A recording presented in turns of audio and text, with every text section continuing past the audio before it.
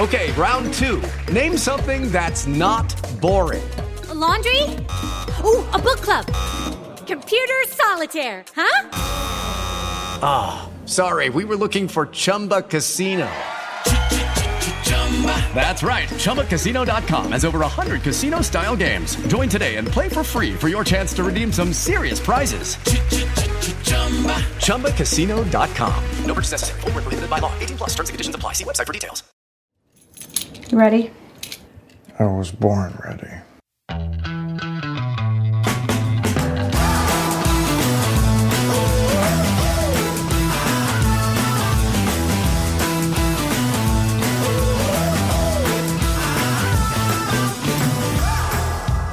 Welcome to the Advisory Opinions podcast.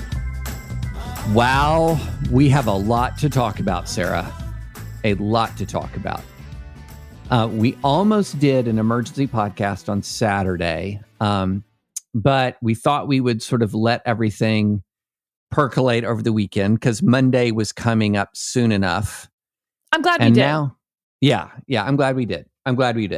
For those just tuning in, this is David French and Sarah Isgur with the Advisory Opinions podcast. Before we get to the news, the big news, the news that Advisory Opinions was literally born to dissect, I want to just say, let me take a moment and say, this is the week, Sarah, my book launches. It specifically launches tomorrow, which if any listeners have ever written a book, there are few things more...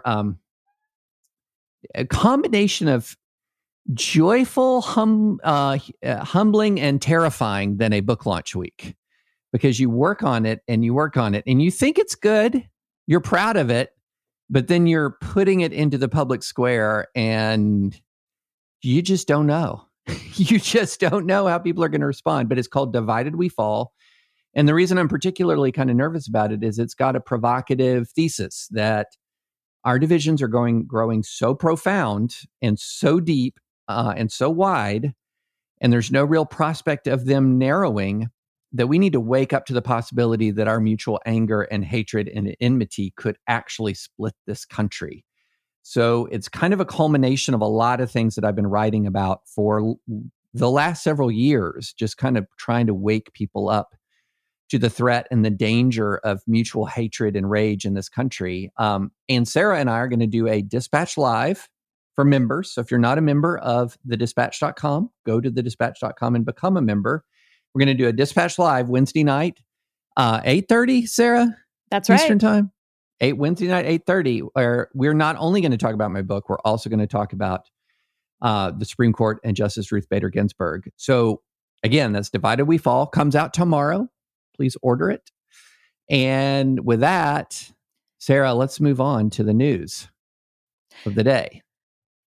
So, back up to the beginning of this administration, you had the Scalia seat, a staunchly conservative member of the court that was being replaced. Right. Then you had the Kennedy seat, the swing vote on the court being replaced. Mm-hmm. And now you have a liberal icon on the court and a Democratic nominee being replaced. I think that that's a really interesting thing to keep in mind as we talk about fairness and politics and strategy and who's going to be motivated and who's going to stay home and all of these things. Always bear in mind what the context around that is. Right. And Ruth Bader Ginsburg was not just, Justice Breyer or, this was the notorious RBG. People dress up their babies as her for Halloween, or not for Halloween, just for funsies. There's an emotional connection here between Ruth Bader Ginsburg and folks on the left that's very similar to the emotional connection between Justice Scalia and folks on the right. I mean, Justice Scalia was an absolute icon. He was the closest thing that a Supreme Court justice can be to being like a rock star on the right. It was Scalia. There was a bond. And it's the same thing with Ginsburg on the left, which is a very interesting. There's also this interesting reality that both Scalia and Ginsburg were the best of friends. Here they wasn't just right and left. They were the icons of right and left in the American judiciary, and they were very close and had been for years. And they were friends, as I understand it, even before Justice Ginsburg got on the Supreme Court. They were friends on the DC circuit because they served there together as well. Right. One of my favorite things I saw this weekend was a cartoon of Justice Scalia welcoming Justice Ginsburg into heaven in his arms outstretched in her like enthusiasm hands.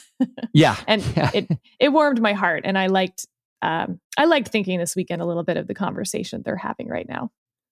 It was, and I tweeted this, I wrote this in my Sunday newsletter, and I just really hope that their passings, both Scalia in 2016 and Ginsburg in 2020, are not also the end of an era. That, we, as I said at the very start of this, we have just an immense amount of partisan enmity. And you talk to folks on the Hill and who've been there a long time, and they will say again and again and again, it's not like it was. It's not like it was, that there's a sense of fellowship that is being lost right now. And I'm sure you saw this. Chris Scalia, Justice Scalia's son, tweeted a few thoughts over the weekend. And one of them was a portion of Judge Sutton, a Justice Scalia clerk, who's also a well-known judge in his own right, what he had written. And it's worth reading because I loved this. And it goes exactly to your point. During one of my last visits with Justice Scalia, I saw striking evidence of the Scalia-Ginsburg relationship. As I got up to leave his chambers, he pointed to 24 roses on his table and noted that he needed to take them down to Ruth for her birthday. Wow, I said, I doubt I have given a total of 24 roses to my wife in almost 30 years of marriage. You ought to try it sometime, he retorted. Unwilling to give him the last word, I pushed back. So what good have all these roses done for you? Name one 5-4 case of any significance where you got Justice Ginsburg's vote. Some things, he answered, are more important than votes. I let him have the last word. I love that. And that's your point. It wasn't politics. It wasn't strategic. He was bringing her roses because it was her birthday. That's all. Yeah. Yeah. I mean, just a simple human gesture of friendship. No hidden agenda, no hidden motive. And I saw that as well. And I just absolutely loved that anecdote.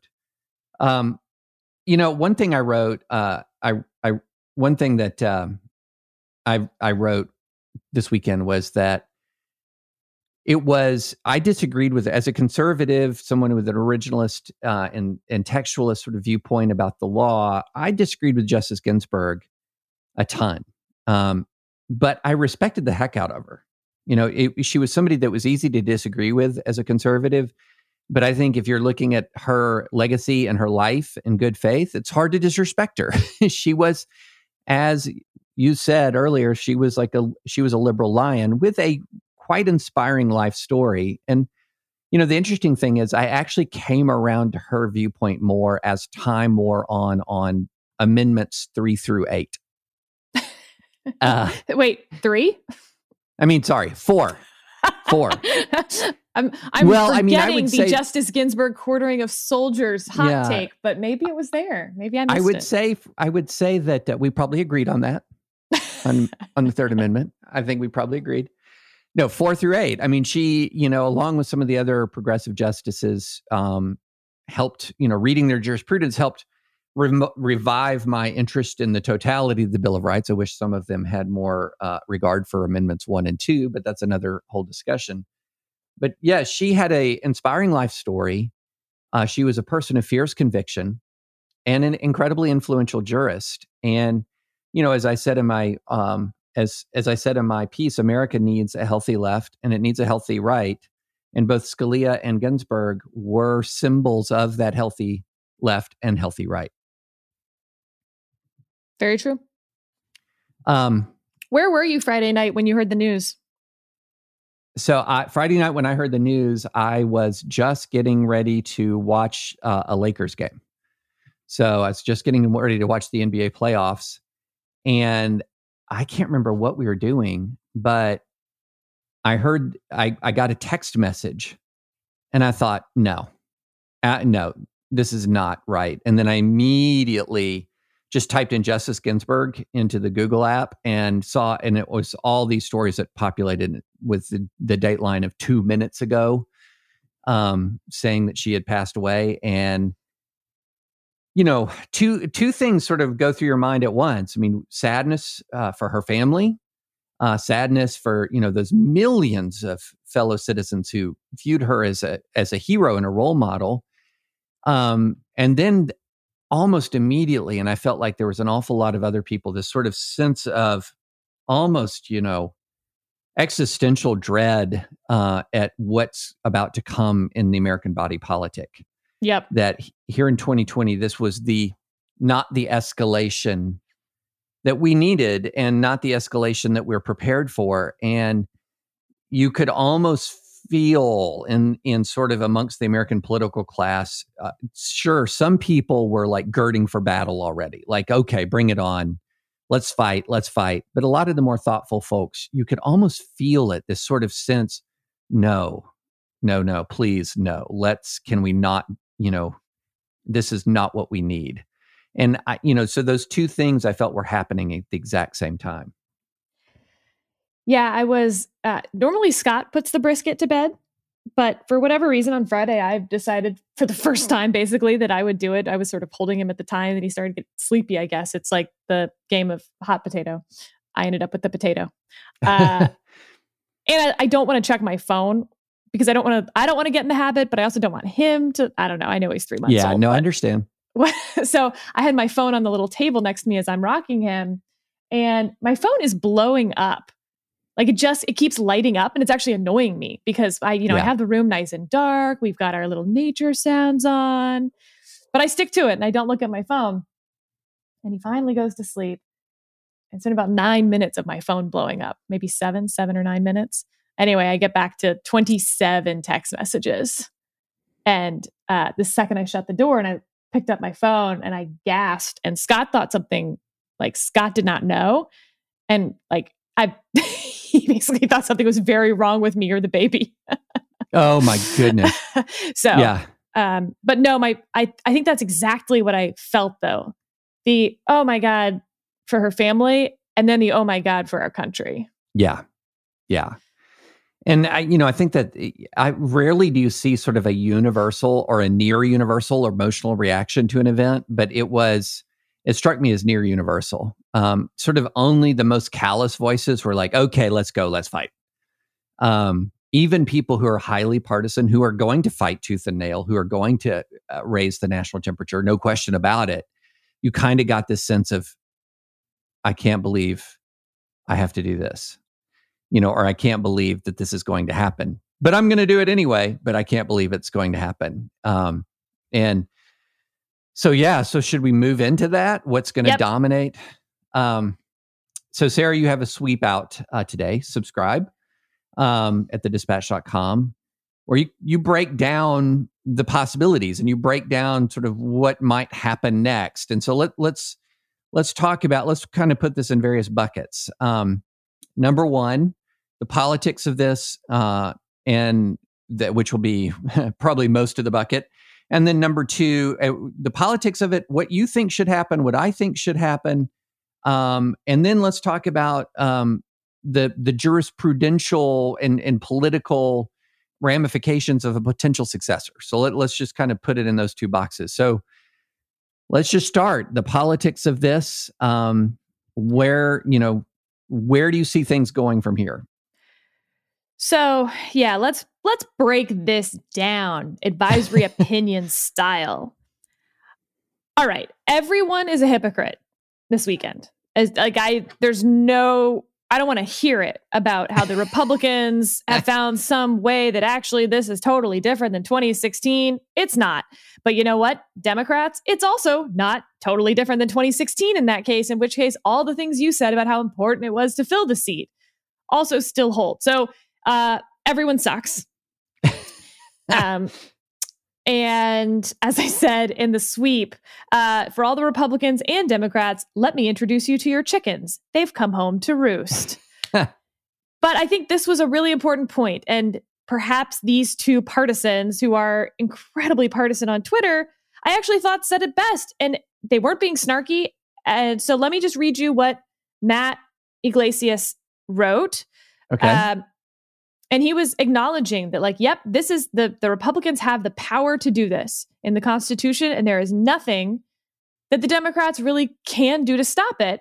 And Republicans now are acknowledging that this was always about power. So be it. And he says, that's their argument. Them's the rules. So he writes, if Democrats win a majority in 2021 and use it to end the filibuster, adopt DC and Puerto Rican statehood, ban partisan gerrymandering, create a 17-justice court with 17-year term limits, expand lower courts on pace with population growth, them's also the rules. And I think that's something worth considering. Conservatives want to have this anti-majoritarian read on the Constitution, and they are exactly right. Yes, the Constitution was intended to prevent that. At the same time, a lot of that can be undone through the Constitution. It would be entirely constitutional what Yglesias is talking about. And so, if they're going to push this and say we have the power to do it, I agree that they do. And then Democrats have the power to do what they want to do also. Josh Holmes responded to that threat. Why would a Republican be the least bit concerned with the threat of something they've already said they're going to do? They shot the hostage before the standoff. Can I raise a point about that? Yeah. I see this all over. So are there Democrats who have threatened court packing? Yes, there are. Has the Democratic presidential candidate, the nominee of the party who would sign a court packing bill, threatened court packing? To the contrary. So I think that Republicans are doing a little bit, they're playing a little bit of sleight of hand here, because you can find in a big party somebody who said virtually anything to justify your preemptive strike. But David, if you had asked me on Thursday last week, what were the chances of the filibuster surviving into June of 2021? Right. I would have said narrowing in on 0. To quote Mean Girls, the limit does not exist. So, yes, court packing is on the extreme of the wish list. And now I think it has become more likely. Yeah. Though still not all that likely, in my view. I don't think we've reached 50% in my view. But the filibuster was gone before it started. So threatening to end the filibuster, to me, I agree with Josh. They shot the hostage before the standoff. DC Puerto Rican statehood? Yeah, that hostage was at least bleeding out. Ban partisan gerrymandering? I would say slightly wounded. That hostage was slightly wounded. You think slightly wounded? Okay. Only roughed up a bit. Oh, okay. I think that hostage I think that hostage needed a blood transfusion. Medical attention ASAP. And partisan gerrymandering, yeah, again, hostage bleeding out on the ground. I would say court packing, the hostage was, had been maybe like punched, had a black eye, but was not mortally wounded in any way.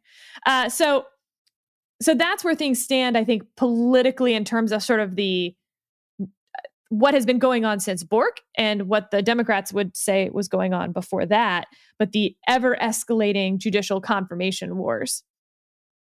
By the way, I think the Pelosi, we will impeach the president again thing is one of the sillier things I've seen this weekend. I don't understand what that would do, why it would do any good whatsoever, or why even bring it up.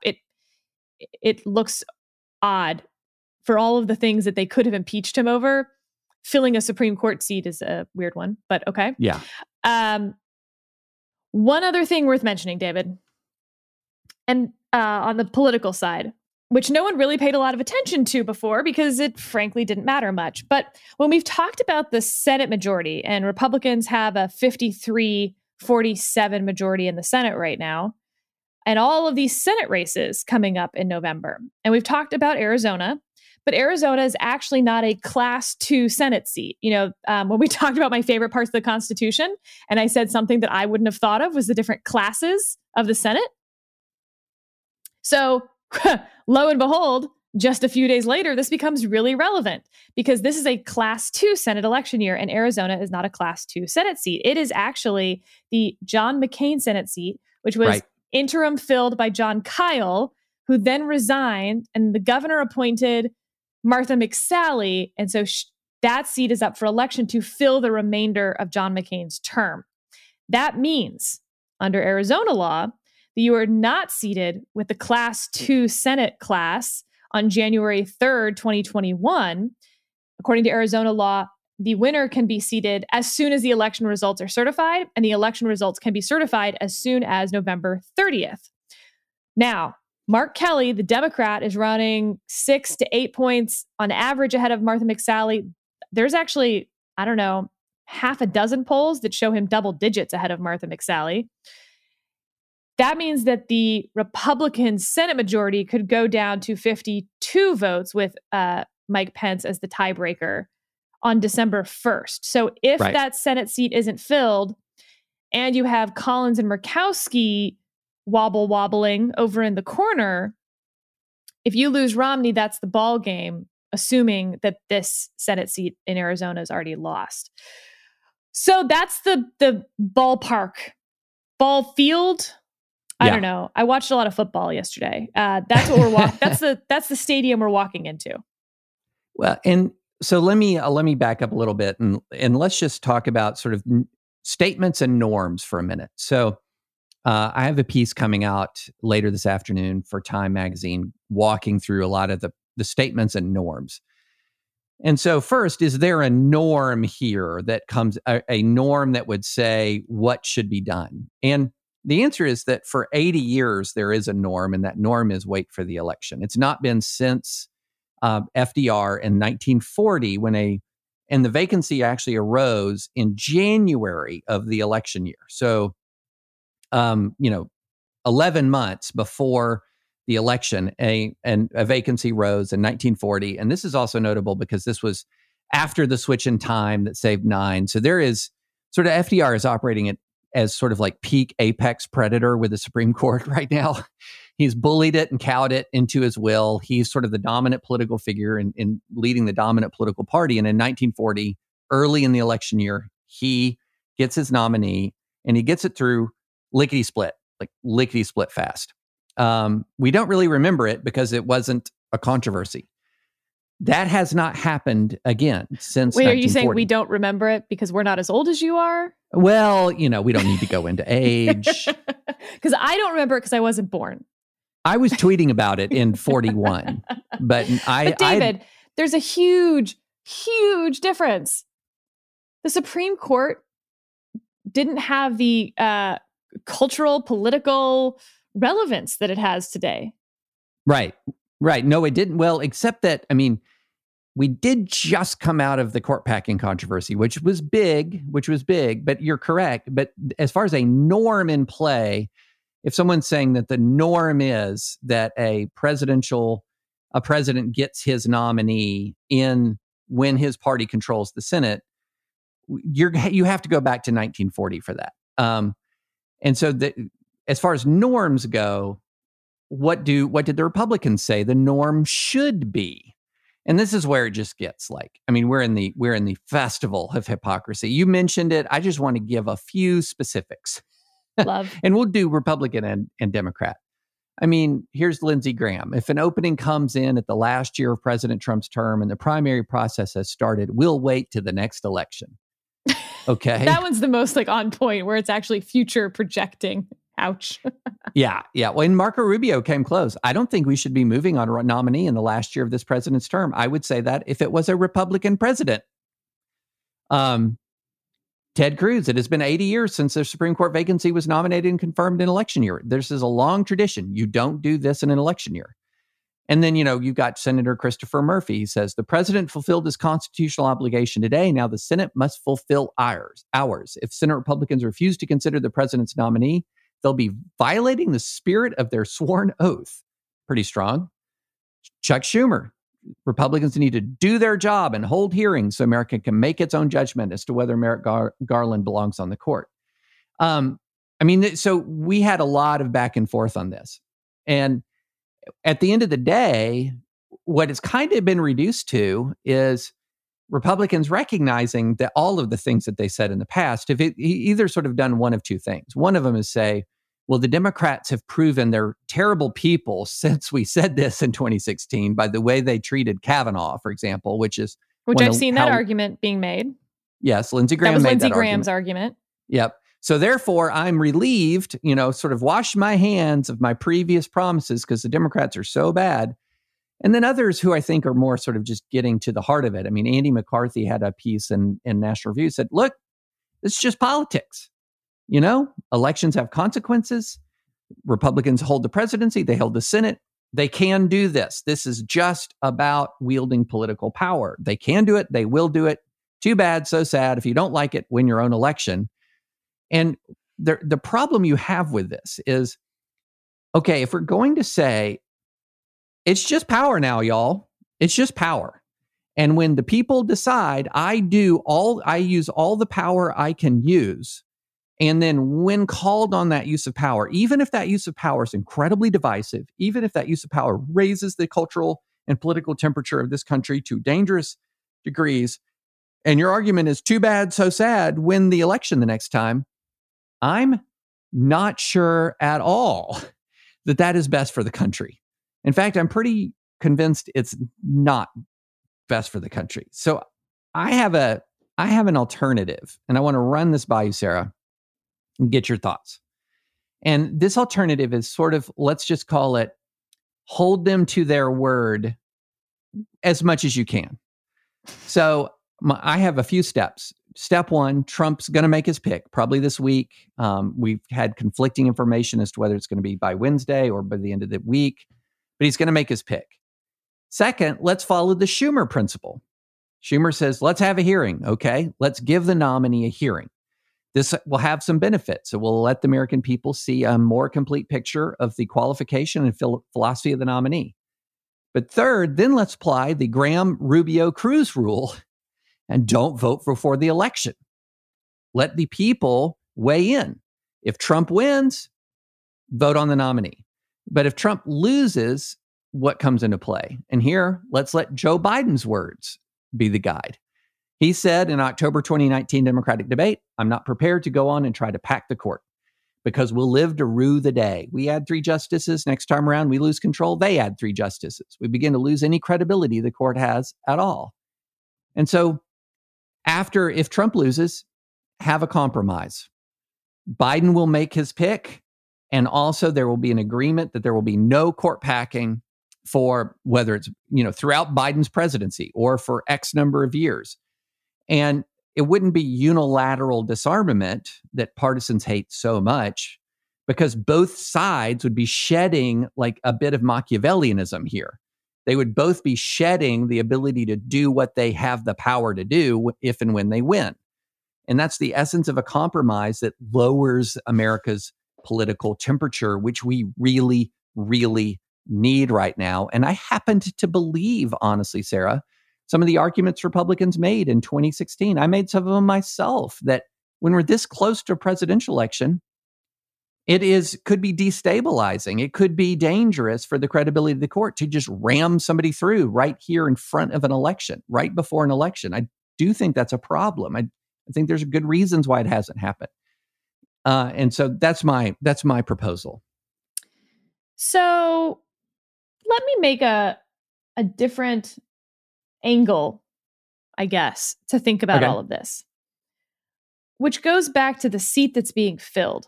Part of the reason that I think conservatives were so upset and despondent over the idea of Obama filling a seat in an election year was that it was Scalia's seat. And that would have, basically, quote unquote, taken a seat away from a Republican appointed seat. Kennedy's seat being in the middle, same thing. That was more of like control of the court. And this is a Ginsburg seat. And that's why Democrats are so despondent over the idea of Donald Trump, of all people, filling Ruth Bader Ginsburg's seat. Okay, but let's look forward. Let's think for a second that Joe Biden gets 8 years in office. He will most likely get to fill Justice Thomas's seat. Right. If that is the case, does that change your opinion on the RBG seat? It totally depends on if the Thomas seat comes open, when that comes open. I mean, if it comes open in the middle of Biden's first term or the middle of his second term, if he wins a second term. But if we'd have to compare apples to apples, if we're talking about a 2024 vacancy, I like the general rule. Let's wait for the election. We're talking about a lifetime seat here. We're talking about something that's incredibly consequential. And when it happens during an election year, I think that's a good principle. It's not a legal principle. It's not a constitutional principle, but for the sake of what is best for the country, it's a prudent principle. See, this is where I think we diverge, actually, because I think that that's a principle without a rule with it, meaning like, is it the election year, January 1st? What about December 31st of the year before? Like, what if it's a year before the election? Is it within the year? Is it within the calendar year? And I think that what happened here, unfortunately, is that Republicans were so upset about the possibility of Obama filling the Scalia seat, they've screwed this up. Obama should have been able to fill the Scalia seat. Trump should be able to fill the RBG seat. And Biden should be able to fill the Thomas seat. You don't own the seat. The seat isn't by political party. It was never that way beforehand, but unfortunately, we've gotten so wrapped around the axle in Supreme Court opinions and conversations, and that, with Congress broken and the Supreme Court basically fixing the laws for us, they're like an elected body. And I don't know what you do when, to go back to our original analogy, the first hostage was already shot. We can't undo the Scalia seat problem. And so then to have your sort of, let's make this fair for everyone compromise, now we have to adopt some sort of rule like that, which I don't think has particularly, it has any limiting principle. And I think it just ends up in this fight every single time because what's an election year? So I think this is unfortunate because now I do think that the seats are going to be held by a political party, so to speak. And I don't know how you fix that. Yeah, I understand the line drawing issues for sure. I think Lindsey Graham said something that was an interesting line to draw, which was the primaries start, which actually is before like a calendar election year often. Well, no, not really. It's depending, usually within 11 months or so. Depends what you mean by start. Do you mean going to the Iowa State Fair and the Iowa, Corn Caucus? But yeah, we've already had polling on the 2024 Republican primary. There is a line drawing issue when you're talking about the Lindsey Graham rule. But whatever line you would draw, this would fit in because there's actual voting that has started in this current presidential election. This is so, if the Scalia seat came open and there was an argument that this is too close to the election, and Republicans made it, I think many of them in good faith at the time. So it's interesting how we should think through the arguments that you make in sincere conviction and good faith and all the ramifications thereof. But if the Scalia argument was valid, it's double valid now. Like, this is within that line. Whatever line you're going to draw, this is within that line. And that's one of my concerns. I totally agree with you, Sarah, that when you're talking about not legal, but sort of political norms and principles, you're always going to be at the boundaries facing definition problems. I would say this is not that case. And if the argument that the Republicans made was Scalia was not that case, then this is definitely not that case. And my problem is and we're also entering into a political world where they treat it as if somebody has threatened to shoot the hostage is already shot. And so therefore, what we then end up doing is behaving and conforming exactly to our opponent's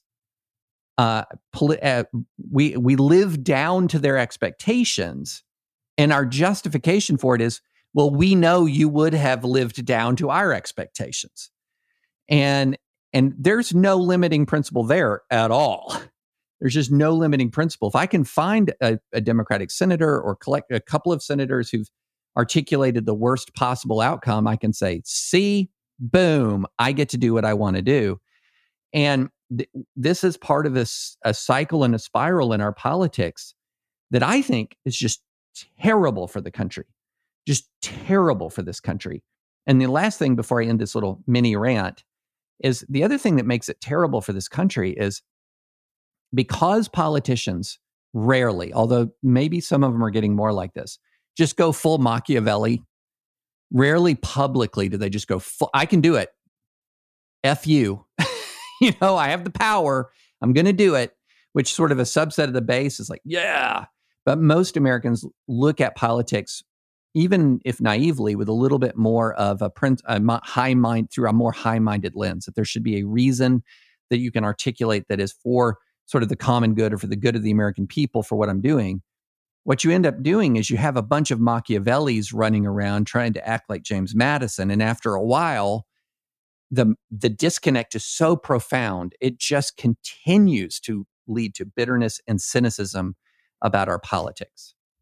Speaking of bitterness and cynicism, can we take off our countryman hat and do pure political strategy on the options? Sure. So I think that the Trump campaign has three options: make nomination and vote before November 3rd, make the nomination but don't vote before November 3rd, your preferred method perhaps. Although in this scenario, they still confirm the nominee, just in the lame duck. And three, don't even make the nomination until after the election. So just some thoughts on what they're probably considering. First of all, it looks like they're going with at least numbers 1 or 2. They are certainly going to make the nomination now. So let's start with number 3, the scenario that they're not going to take, which is don't make the nomination. The only reason I would see doing that is if they had some numbers that were so hard and fast that showed that even naming a name would turn out more Biden voters than Trump voters.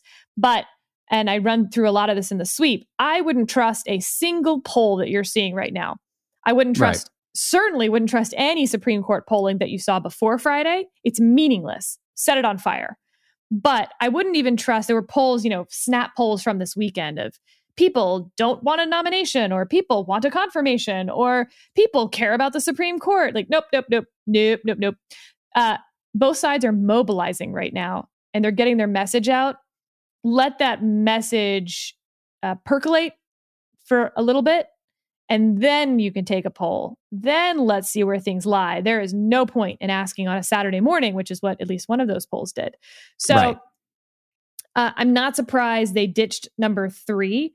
I think a different president could have gone with the number 3 option, the, don't make a nomination until after the election, and turn it on his opponent and be the statesman figure, et cetera. But that's not this election. So we don't need to spend much time on that. So the choice between forcing the vote before November 3rd and simply discussing the nominee, or even having a hearing on the nominee, but not having the vote until after November 3rd. I think that turns on a fairly Machiavellian, if you will, question, which is the Trump campaign willing to make that implicit threat, vote for me or you lose this seat? Mm-hmm. And we'll see. I think there's a lot of reasons why the Trump campaign, I think there's a lot of reasons why, depending on the nominee, which we can get to. Right. Let your people fall in love with the nominee. All those wobbly Republicans who they don't like Trump personally. They don't want to vote for him. They would like to stay home. They're looking for a reason to stay home. If they've already got that 6th Supreme Court seat, boy, you could bake cookies that day instead of going to vote because Trump's a jerk. But if you fall in love with, and we'll talk about Amy Coney Barrett versus Barbara Lagoa in a little bit, but if you fall in love with the nominee and you see the hearings and you hear Democrats continue to talk about, how they're going to pack the court and all these, quasi potentially destabilizing, what you would view as potentially destabilizing things as a Trump disliking, but non-Biden voter, that's pretty big incentive to show up to vote. And is the Trump campaign willing to give that away because Mitch McConnell wants to fill the seat? For sure, because things can go wrong. If you wait until after November 3rd, it doesn't take much to get that delay until December 1st. Now you're down to 52 votes. And then, something else happens and then you lose one more vote and all of a sudden you've lost the seat, which you intended to always have. You just wanted to get your voters to turn out. It's a dangerous game to play, and I don't think Mitch McConnell wants to play it, but Donald Trump might. You know what book I'm reminded of as you walk through this, Sarah? Dune. Oh, God. Yes. Listeners, I'm so sorry that I did this to you. Listeners are with me because there's this phrase that's used to describe the political, maneuvering in the Dune universe, plans within plans.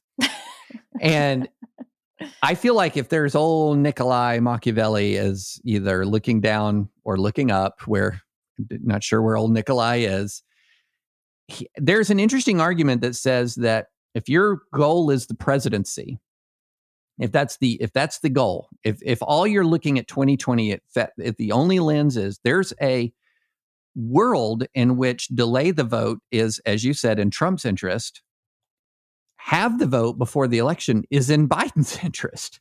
Yes. In a way, because he could then sit there and say, look at these norm busting, power mad maniacs. Look at the power grabs. Look at the contention in this country. Look at the division. Look at what they're trying to do. Look how they lied in the past.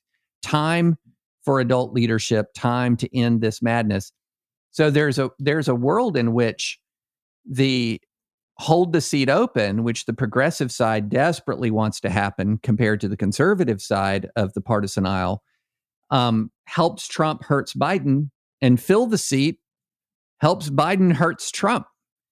But let me add another wrinkle to this, which is I phrase this as the Trump campaign strategic interest for a reason, because this is not how Donald Trump thinks. Right. Everyone around Donald Trump is telling him to fill the seat because he's hearing it from Mitch McConnell. Mitch McConnell, I loved this write-up from the New York Times. Mitch McConnell's one true credo, leave no judicial vacancy behind. Mitch McConnell believes this is his legacy, and there is no election more important than probably any judicial seat, frankly, but certainly not than a Supreme Court seat. Mitch McConnell would trade, I believe, the Republican majority in the Senate for a Supreme Court seat. I think that's a tough call for him, but I think he'd do it. So he is telling the president and giving him all sorts of reasons why they need to fill it now. I think White House counsel's office, who cares about the Supreme Court, I think they're telling him to fill it now. So he's getting all this advice about filling it now. But there's also the Trumpian instinct. And here's the instinct, which is the more the Democrats threaten him, his brand is that he cannot give in to threats. He can't be seen to be giving in to threats. He can't look afraid of the threats. And it's the ultimate own the libs move to fill the Ginsburg seat and enrage the left. He thinks that energizes his base. And he is not interested in arguments that it energizes their base more, because in 2016 it worked and he was right. Mm-hmm. To your point, I think this is different than 2016. And I think that, yes, filling the seat ahead of time lets those wobbly Republicans, there's some argument that they'd be like, oh, see, Trump stands by his word. We should vote for him again because you never know. But it's people are motivated. We know this. There's risk aversion. They've already gotten what they want. It's just less motivating than anger and fear on the left. So I think in this case, his brand and everyone around him will push him to at least try to get that vote before November 3rd. And I say try, they absolutely can do it. The other problem with the don't vote before November 3rd strategy, which is that it has to be a strategy. You can't say it out loud. Right. And it will leak. And if it leaks, it undoes the whole point largely. Yeah. Yeah. I mean, and here's another thing that let's throw in this additional wrinkle. We go through all of these judicial contortions. We go through all of these incredibly explosive hearings. We ramp up the political partisanship to 11 under a series of assumptions that time and time again have not been borne out in the jurisprudence of the justices that are actually nominated and confirmed. And so that's another point from my position, which is you're playing with, both sides are sitting here playing with extremely inflammatory series of political moves based on assumptions about judicial nominations that time and time again prove not to be warranted. Like, how many times do we have to go through this? We've talked about it in the abortion context. Right now, Amy Coney Barrett, who's probably the likely nominee, she is not on record, y'all, saying that she would vote to overturn Roe. She's not. Her most salient comment about Roe is that she says she doesn't think it'll ever be overturned. That's her most salient comment about this. And people are going to absolutely go to the freaking barricades believing that she would overturn Roe. Now let's also look at that on the composition of the court. As I've said a million times, I'm holding up my one finger for emphasis in Zoom. One of the 9 justices has said they'd overturn Roe since they've been on the court. One. And so we're going to have this incredible death match about Roe when the justice who's being nominated has not said she'd overturn Roe. When her main comment about it is that it probably won't be overturned, and that even if she comes in and assumes the Clarence Thomas position, then all we know for sure is that 2 out of 9 would be willing to overturn Roe. And we're going to have this fight. Remember, the Democrats filibustered Gorsuch. The origin of the destruction of the filibuster at the Supreme Court level is they filibustered Gorsuch, who wrote the Bostock opinion extending Title VII to LGBT Americans. I mean, this kind of stuff is constant in recent American judicial history. And yet, what do? We always say, well, this time we know how the justice is going to rule. And this time I know I'm going to hate it, or this time I know I'm going to love it, and it's going to change America. And so we just rip each other to shreds. And then 18 months later, we're like, how did that happen? Like, fool me once, shame on you. Fool me twice, shame on me. Fool me 9 times? Shame on us all. And so I've had a couple of rants here, Sarah. I can't help it. I like your rants. There's some other what ifs that are probably worth going through that people are hyperventilating over. Can we just go down a what if cul-de-sac? A cul-de-sac away. Let's knock down some what if houses. Yeah. An election-related lawsuit could go to the court in December, and it would be a 4-4 split, and our country would fall apart. No. So first of all, these are not automatons on the Supreme Court. They know that there's only 8 of themselves right now. They're not going to 4-4 split on something that will rip apart the country. Chief Justice Roberts, if no one else, will not let that happen. He was an institutionalist on Obamacare, but you think somehow he's going to be the, horseman of the apocalypse on the Civil War of the United States? No. So first of all, the court, to the extent, we'll use shorthand here. The court was 5-4 with Republican appointees on Friday morning. It is now 5-3, not 4-4. And to go back to our Bush v. Gore conversation, Bush v. Gore was only 5-4 on the remedy.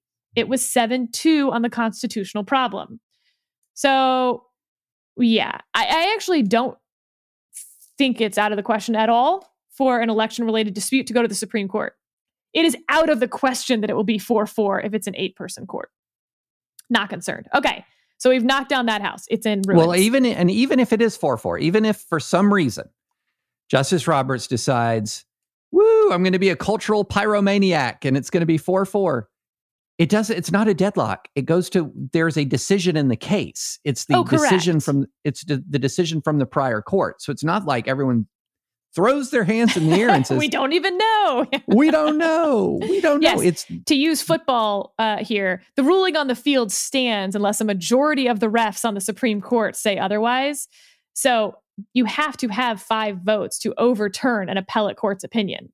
So when we say 5-4 opinions, all we mean is that they overturned the lower court's opinion. If they don't have a majority to overturn the lower court's opinion, the lower court opinion stands. The end. Yes. Okay. House demolished. Second house. This Obamacare case, I'm getting very annoyed with all of the reporters who suddenly became Supreme Court experts and think that because there's an oral argument on November 10th, that means that the Obamacare case is being decided on November 10th. What hot takes, Twitter? I mean, advisory opinion listeners already know this, so I guess we don't need to spend much time on it, except my annoyance is so high. Okay, first of all, once again, as I've said, that case is already decided, y'all. That case is the mandate is going down and it's severable from the rest of the law. So Obamacare stands. The mandate, which didn't have a penalty anyway and didn't exist, falls. There was actually a great article late last week. I don't remember where it was, but we'll put it in the show notes about with the mandate gone, why it hasn't mattered to Obamacare. You know, they said it was a 3-legged stool in order to make Obamacare function, and the mandate was important to make it a mandatory. And for some reason, even though now the mandate isn't mandatory, Obamacare is still just fine. And why is that? Really fascinating. I tend to subscribe to the belief, this is now a cul-de-sac within the cul-de-sac. It's the driveway of the house.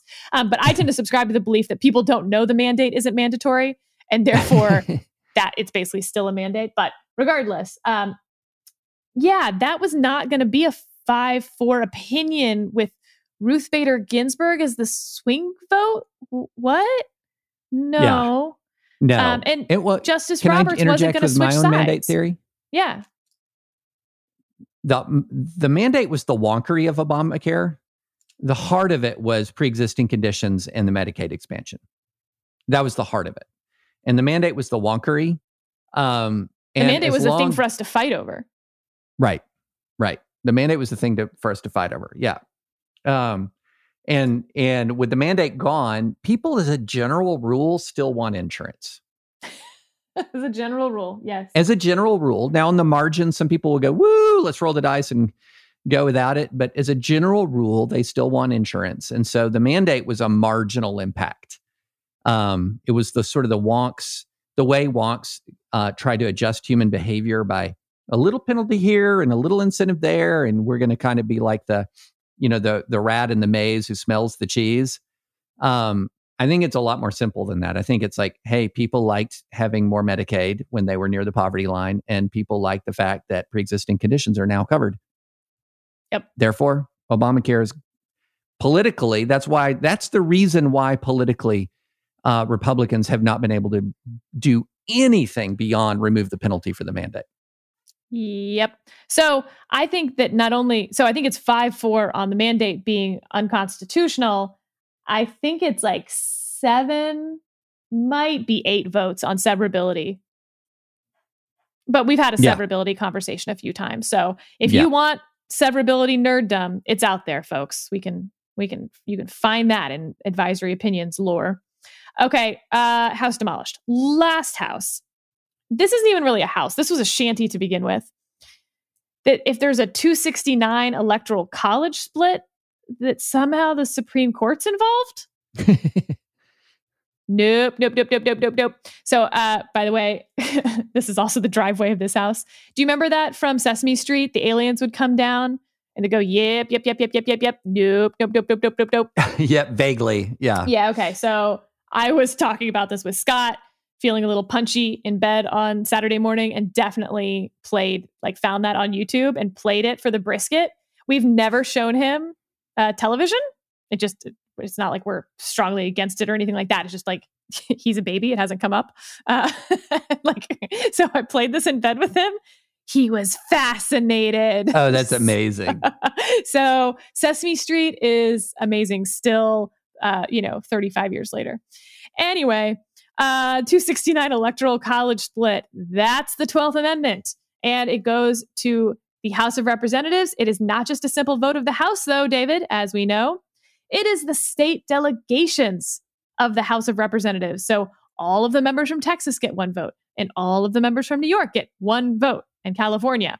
So the Supreme Court has nothing to do with that except to resolve who those members are in the delegations. If there were a dispute over that, I suppose. And by the way, just because it's 2020, the probability, not certainty, the probability is if it's 269, the probability is that Trump would lose the popular vote in that circumstance, but the Republicans would have a majority of the congressional delegations.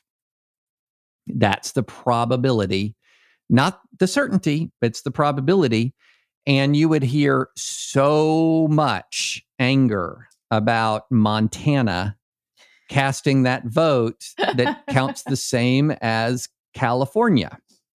And one does my wonder, goodness. I was pondering this. I had some trouble falling asleep last night, and I was pondering the world in which we live in, that the Conservative Party, it makes perfect sense to me that the Conservative Party is the anti-majoritarian party. Yeah. Very Burkean, makes perfect sense. But how then the anti-majoritarian party became the populist party? I'm not sure I follow that line. I'm glad you said that, because it seems more like it's not truly a populist party, because under no circumstance under no presently foreseeable circumstance does it seem as if Donald Trump will be actually popular enough that the people, a majority of those who vote, will want him to come back. But it's the populism, it's subpopulism. It's populism within one wing of the American political divide. It's not populism writ large. It's the populists within the red states win and then rely on counter-majoritarianism to prevail. Yeah, interesting. Maybe we should have a pod on just counter-majoritarianism. We've talked about the Electoral College. Maybe boy is our Constitution counter-majoritarianism. And all of a sudden in 2020, I feel like we're running into all of the ways in which it is, which yes, it's a little dangerous to happen all at once. Well, and you raise a really good point about that. And let's preview that pod for a minute. Two things, as is so often the case, two things can be true at once. One is that, not one of these presidential candidates are running with the strategy of winning the popular vote.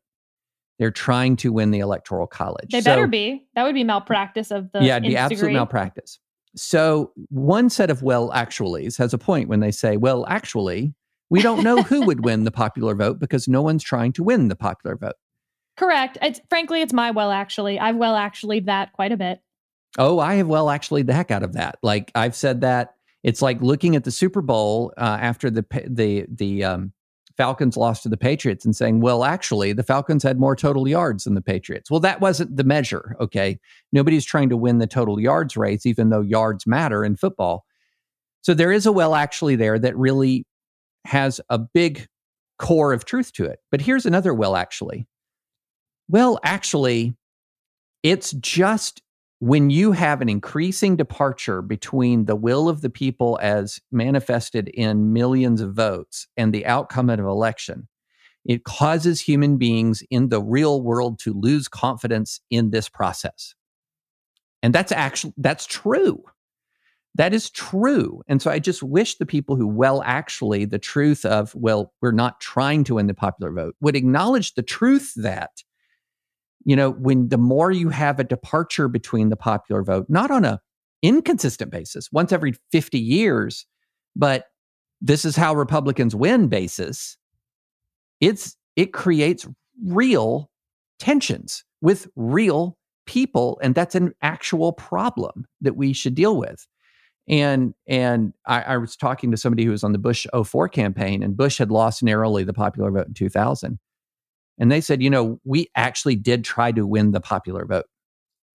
It was our main strategy was to win the Electoral College, but we also did take strategic steps to try to goose our popular vote because we wanted to win both. And I said, really? Really? But he said, yeah, really. And guess what? It's the only Republican presidential candidate since 1988 to have won both. And so, true. Yeah. So in hindsight, it's like, hey, gamble paid off. In the moment, I would have been white knuckling that sucker. But that it does end up being a problem if this becomes a regular part of the American election cycle. I agree with that.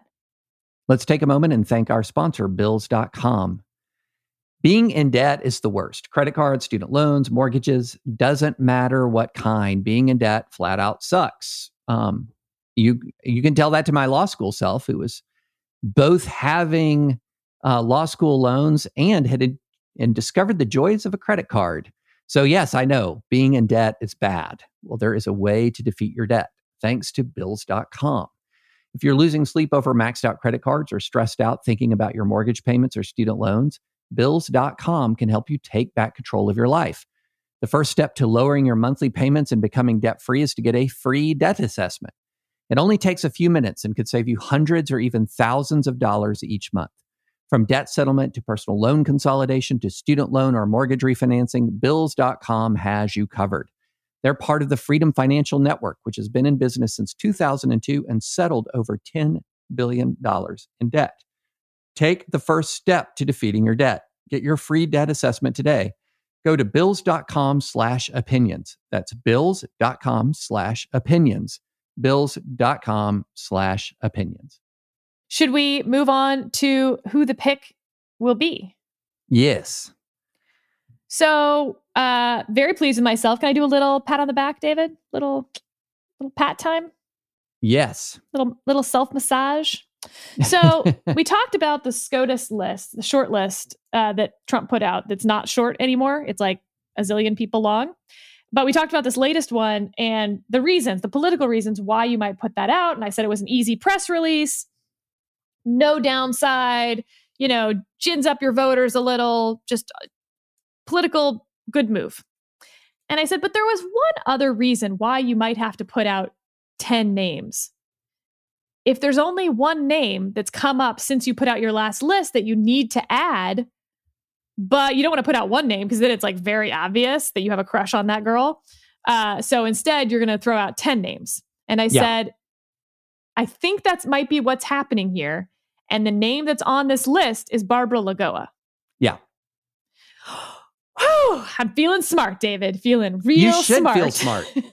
You should feel smart because I think the smart money says it's down that the two front runners are the original front runner, Amy Coney Barrett, and the new sort of dark horse coming down the stretch, Barbara Lagoa. So let's talk pure politics, and then I want you to talk legally about it. Pure politics. On paper, it looks like Lagoa is the better choice because she has this incredible story. She's the daughter of Cuban immigrants who fled Castro from Miami, which is, spoiler alert, David, Florida is a very important state this time around. Yep. And it's almost like picking a vice president at this point. Like, why would you not pick the vice president from Florida instead of Indiana? Although technically ACB was born in Louisiana, but doesn't matter. Point still stands. So Lagoa is Cuban. She's from Florida. She was the first Hispanic woman and the first Cuban American woman appointed to the Florida Supreme Court. So she was also a prosecutor. So when we're talking about law and order, she fits every narrative that the president could possibly want. And, we know that the president is starting to creep into Biden's lead with Hispanic voters in Florida. I don't think anyone in Florida actually cares one bit that a justice would be from Florida. I don't think they feel some kinship with Barbara Lagoa from that. But it would absolutely be a ton of headlines in Florida, and especially within the Cuban population in Florida, that she was picked. And it could gin up some more enthusiasm and turnout from some of those wobbly R's who, again, they weren't going to vote for Biden, but they don't like Trump and they were thinking of staying home. And then he picks Lagoa. Sure, I think there's a real argument for that. Here's the problem. All of that makes so much political sense on paper. But you're forgetting Amy Coney Barrett's aura within the conservative movement writ large. She's not RBG in terms of icon status. I don't think anyone could be. RBG gets to retire that jersey number. But ACB is second. Like, if RBG is Michael Jordan, you know what I'm going to say, David. ACB is LeBron James. Mm-hmm. She's following in footsteps that were done before her, and I would argue that we're better at it at the icon stuff. But the dogma lives loudly within you. There's like mugs and T-shirts and all sorts of things you can buy with Amy Coney Barrett's picture. There was a time when every conservative lawyer's house that I went into, they were sipping their coffee out of that mug. She is well known within the movement. Her nomination hearing went incredibly well. That's what this, the swag comes from, was her doing very well at her nomination hearing for the Seventh Circuit. She got Manchin's vote, Donnelly's vote, and Tim Kaine's vote out of Virginia. She has the entire pro-life community rooting for her. They do know who she is. And she will resonate with Catholic voters as well. Guess where there's a lot of Catholic voters, David? The Midwest. Yes. So I think politically the edge goes to Amy Coney Barrett for all those reasons, but you couldn't ask for a better head-to-head politically than I think Barbara Lagoa and Amy Coney Barrett. And but that's all politically. We haven't talked about the legal case for both, and that one I don't think is particularly close. And what's your position on that? Amy Coney Barrett by a landslide. Yeah, so I've written about her jurisprudence since she's been on the Court of Appeals. It's very solid. It's very solid. She's getting criticism I've seen on the left today for her ruling in a campus sexual assault case. I would ask those progressives who are criticizing her to read the facts of that case and to see the absence of due process that was afforded the accused student in this case. Wow. But no, so I would say there are a lot of things, there are a lot of factors that if you just sort of back up and you look at this dispassionately, that says, if I'm Donald Trump and I want to be president of the United States for another 4 years, there are a lot of good reasons that I would choose Barbara Lagoa.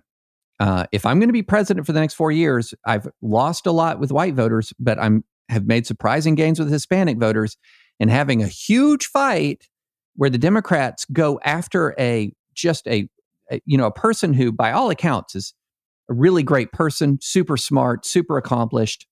And the Democrats are going after her with both barrels. That's a fight I want to have.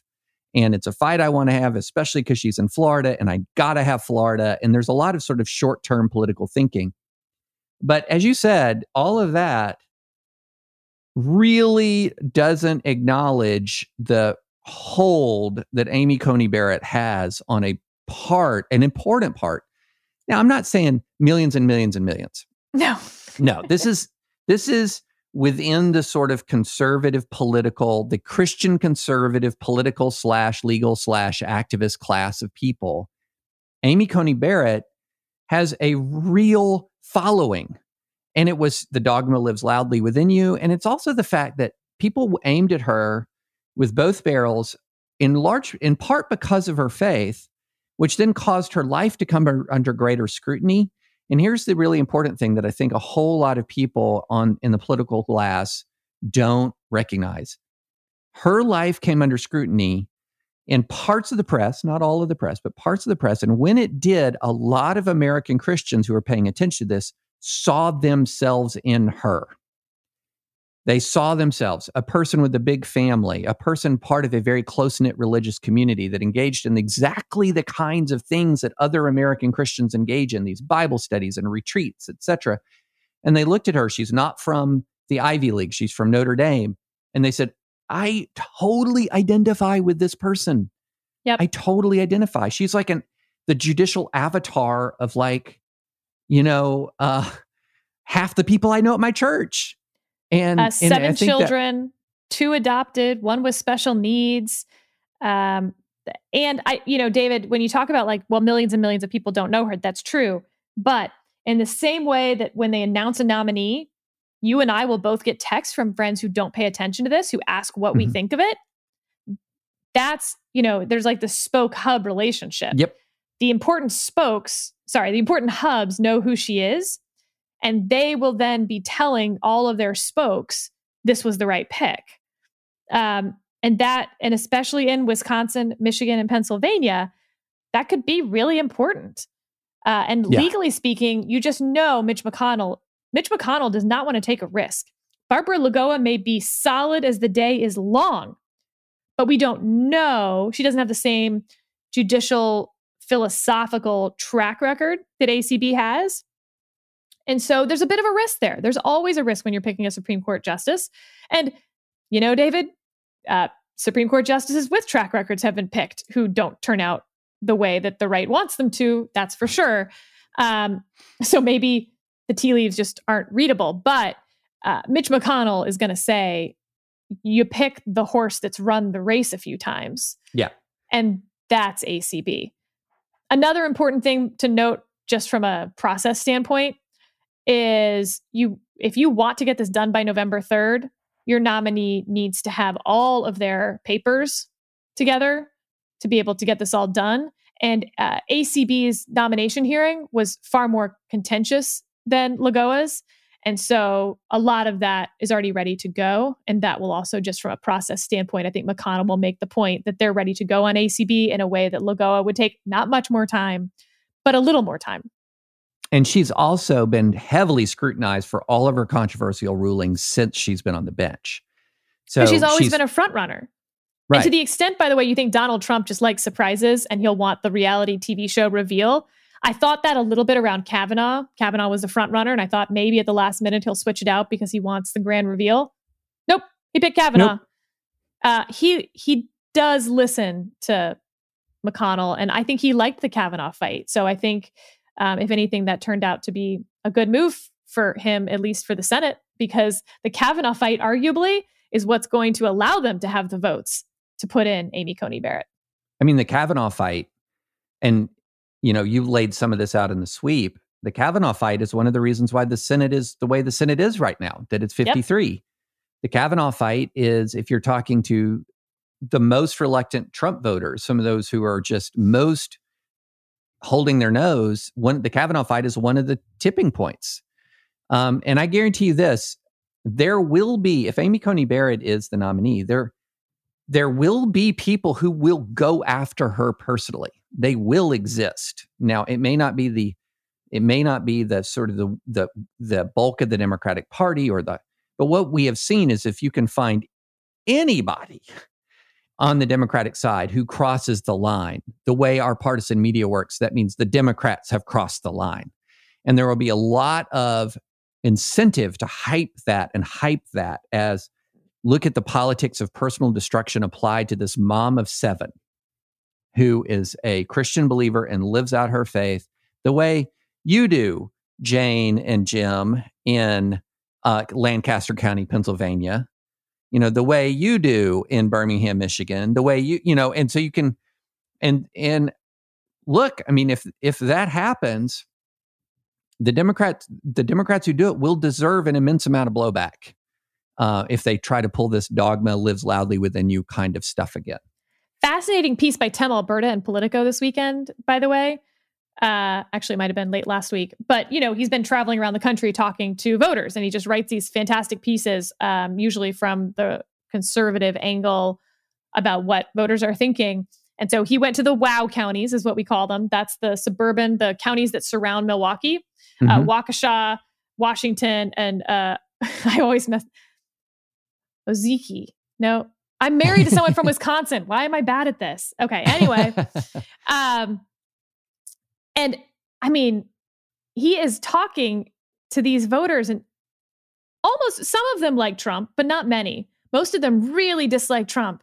And you know what topic every single one of them brought up? Abortion.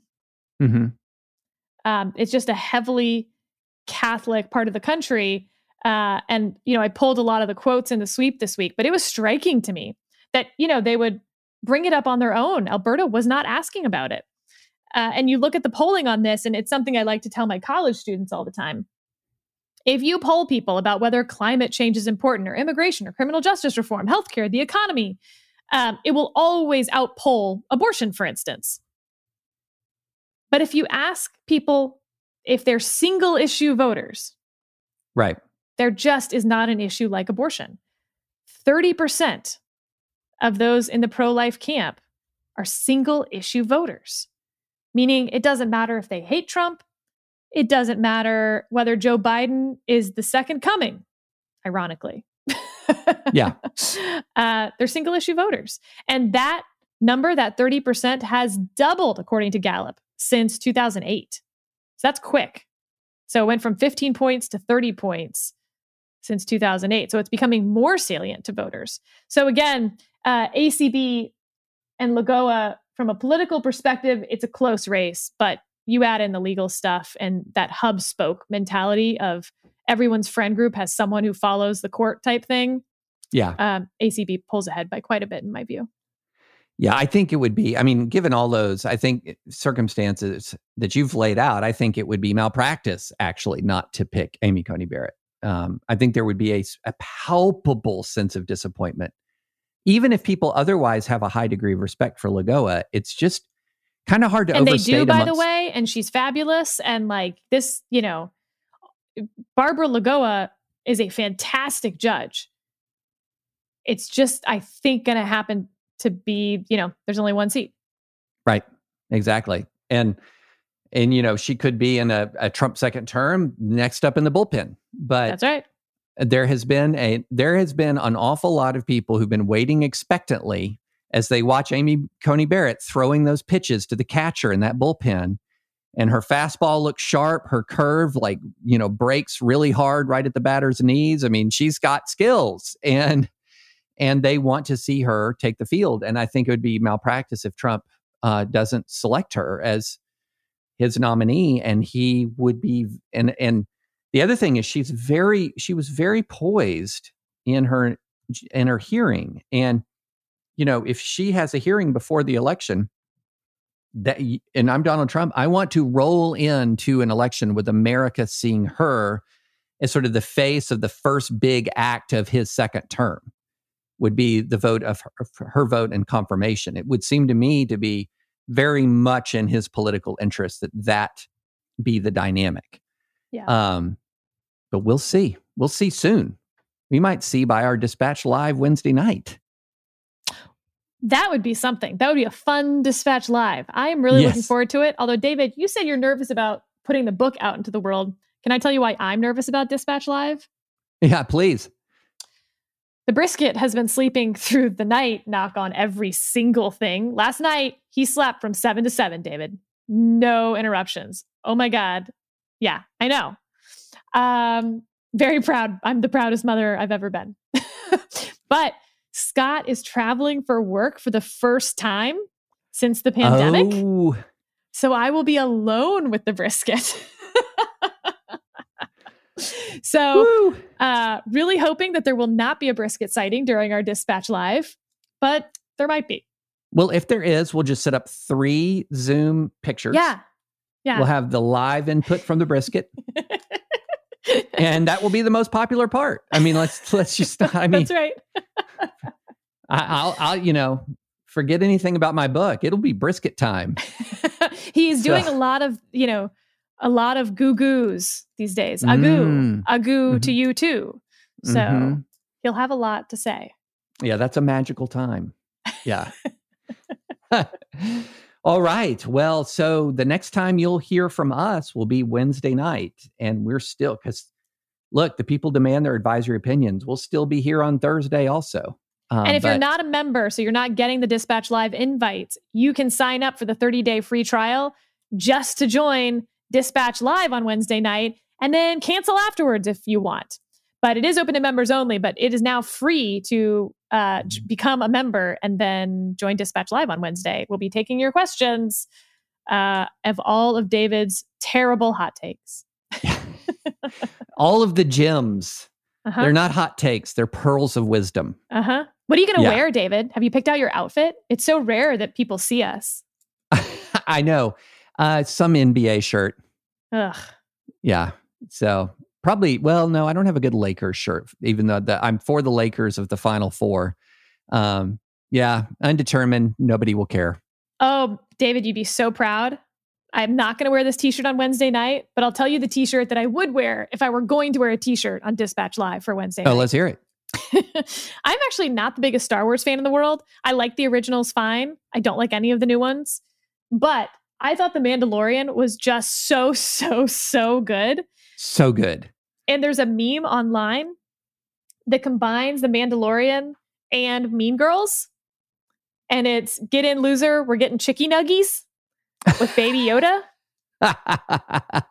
And so I have a t-shirt that has Baby Yoda, get in, loser, we're getting chicky nuggies. There's no reason not to wear that. Have you ever been prouder of me than that I now own that t-shirt? It's so good. There is no reason at all. I was just going to get boring. The more I thought about it, I'll just wear some Dispatch swag. Oh, that is... Because I have a Dispatch pullover. It's kind of nice. Yeah. But David, if they're watching, they're already members. You don't need to... That's true. But they may not have the swag. Oh, good point. Yeah. Sarah, it's upsell. You got to upsell. You know, that Dispatch membership plus the swag is like going to the restaurant and ordering the margarita with the top shelf tequila. Yeah. Okay. I mean, I did wear my hat. We took, we did a little newborn, me and my two other new mama friends. We took all of our newborns and partners for a hike. And I was in charge of the hike. 3 hours later, we made it back. This was meant to be like a 45-minute hike, best tops. We got so lost that we ended up parking on a fallen log and basically thinking about whether we were just going to have to like hunt and build a house at that point. But I was wearing my Dispatch hat and I thought to myself, like, well, if this is where we die, you know, they'll be able to figure out who I am when they start looking back for the Dispatch hat Law and Order style, you know, of like, now the Dispatch, let's find that. And then they go to the website and like, yep, that's her. All right, well, this was a short episode. Well, but the flaw is by the time they found you, because if you're well and truly lost, it was going to take years to find you. Mm-hmm. Everyone will be wearing Dispatch hats. So that's the flaw. Good point. Good point. Yes. All right. So we will see members who want to join 30-day free trial. We've loaded the barrier of entry. Go to thedispatch.com. We'll see you all Wednesday. Everyone else, we will also see you all on Thursday. So this has been Advisory Opinions, and please go to Apple Podcasts and rate us. And also remember, this is release week of my book, Divided We Fall. Go to Amazon.com, check it out, and please order. It will ship starting tomorrow. And we will see you Wednesday.